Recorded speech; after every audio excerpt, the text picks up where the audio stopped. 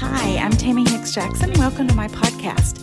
I am a Christian pastor in the United Methodist tradition, and this podcast covers a variety of topics. You may find anything from Bible study and devotions to yoga and meditation from a Christian perspective to my thoughts on Christian leadership and the church.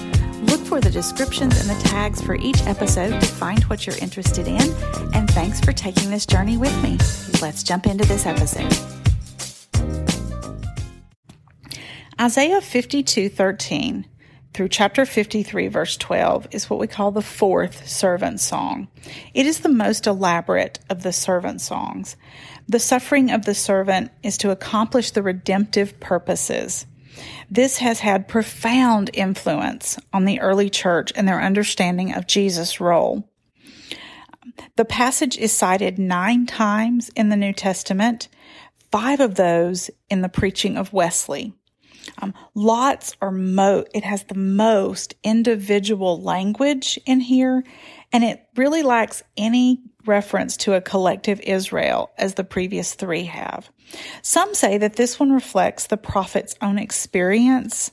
The Jewish people say that Israel's suffering has forged them into the one people, into the one who is being redeemed.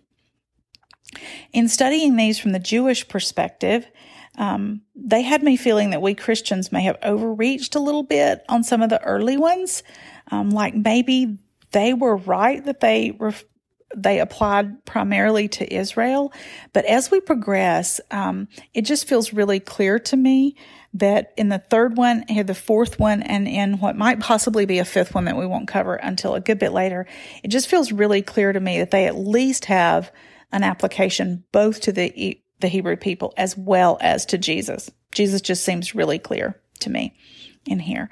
Verses 13 through 15 talks about being exalted and lifted up, something that's very high. Crucifixion was a lifting up. Jesus said, "If I be lifted up, I'll draw all people to me." John 12:32. And the cross, this sign of such agony and humiliation, becomes a sign of glory.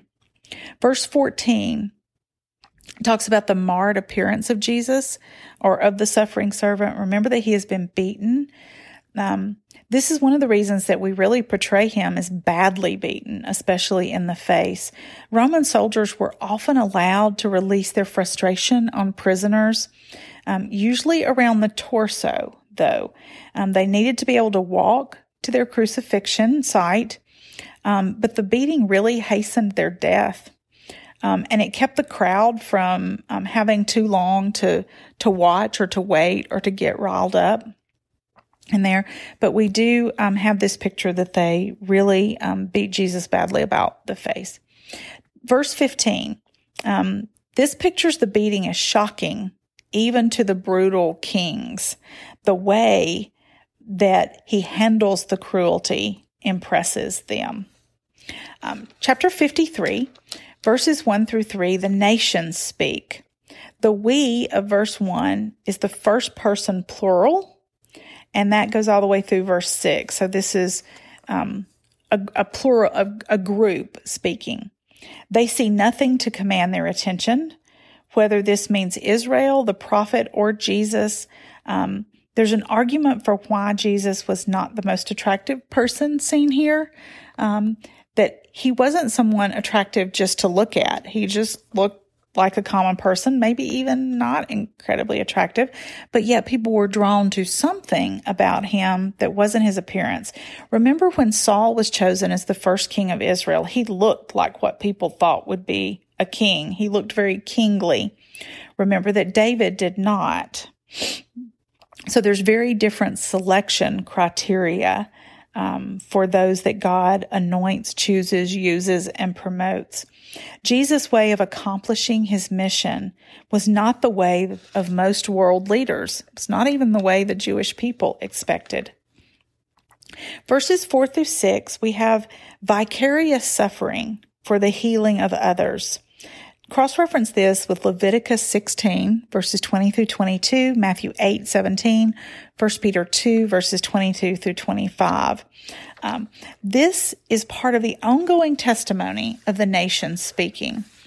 Israel's suffering is to heal the nations, to lead to a peaceful, righteous way of living on planet Earth.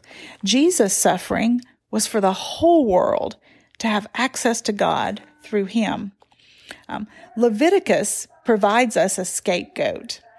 In the ceremony, my vacuum cleaner decided to have a little fit over there in the corner.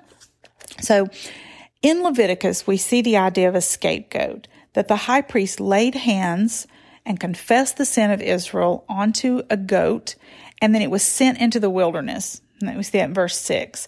There was a second goat that was also sacrificed. So one became the scapegoat carrying away the sins. The other was killed because of those sins to make right with God from there. This idea that the Lord has laid on him the iniquity of us all. He carried all of our sins in the same way that the scapegoat carried all of the sins of Israel. These two verses are also part of Handel's Messiah, and Wesley found these to be the very heart of the gospel of Christianity. In verses 7 through 12, the nations are no longer speaking, but the narration goes on.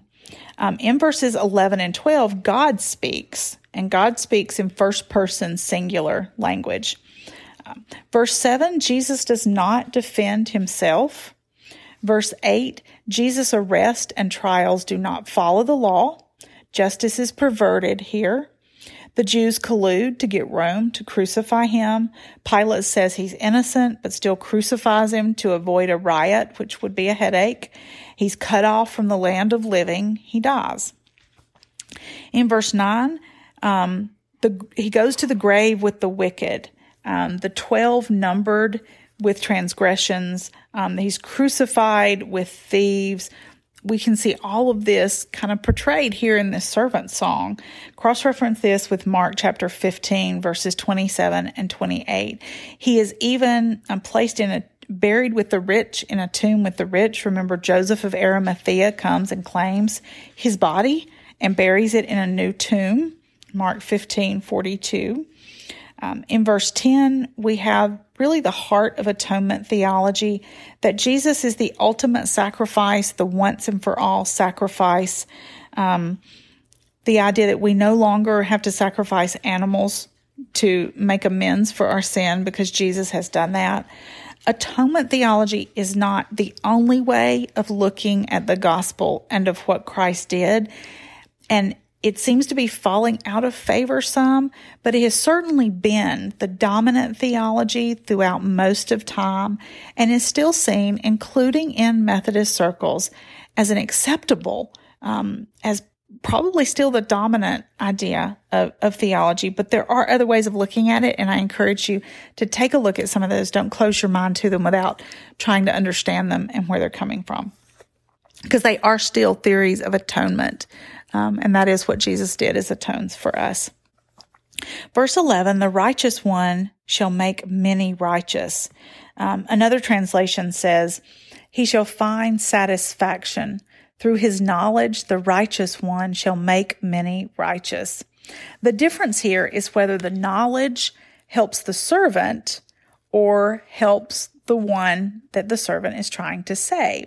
So does it help the servant to see the light, or just see, as some of the manuscripts say, or whether the knowledge he shares is what makes others righteous, the fact that we are able to see and understand the servant's purpose.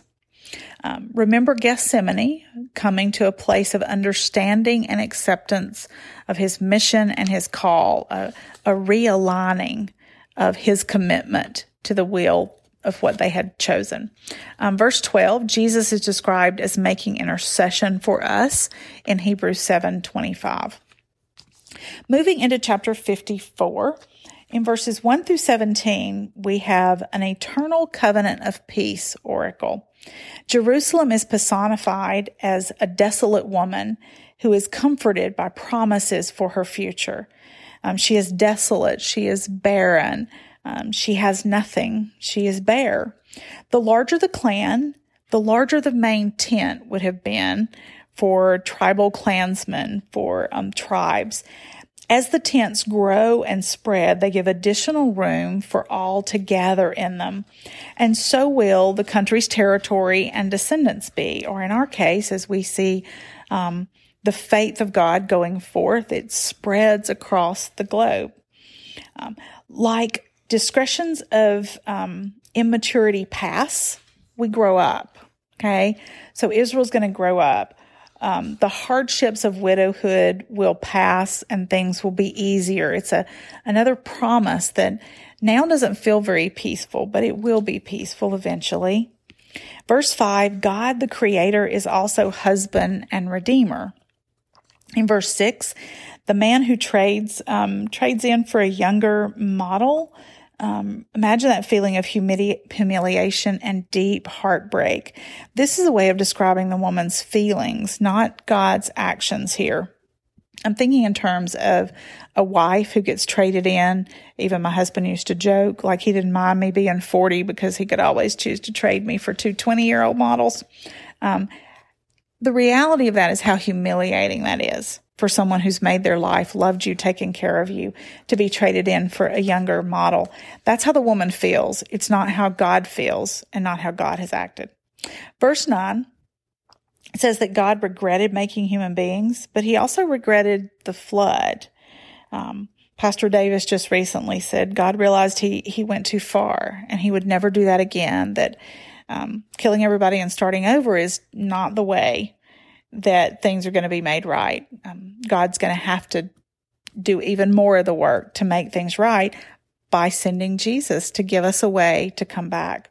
The same is true with exile and for all that they've been through. They're going to go from wrath to covenant love. They deserved what they got. God was angry about the way they were treating God, because that's who they're actually sinning against.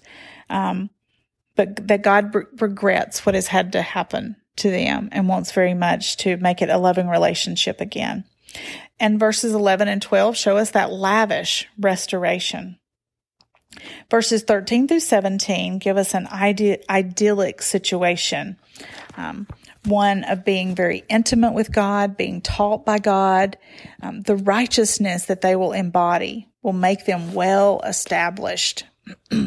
Verse 17 is a famous verse that no weapon, no matter how strong, will be able to stand against the one who created, the one who is the maker of all weapons.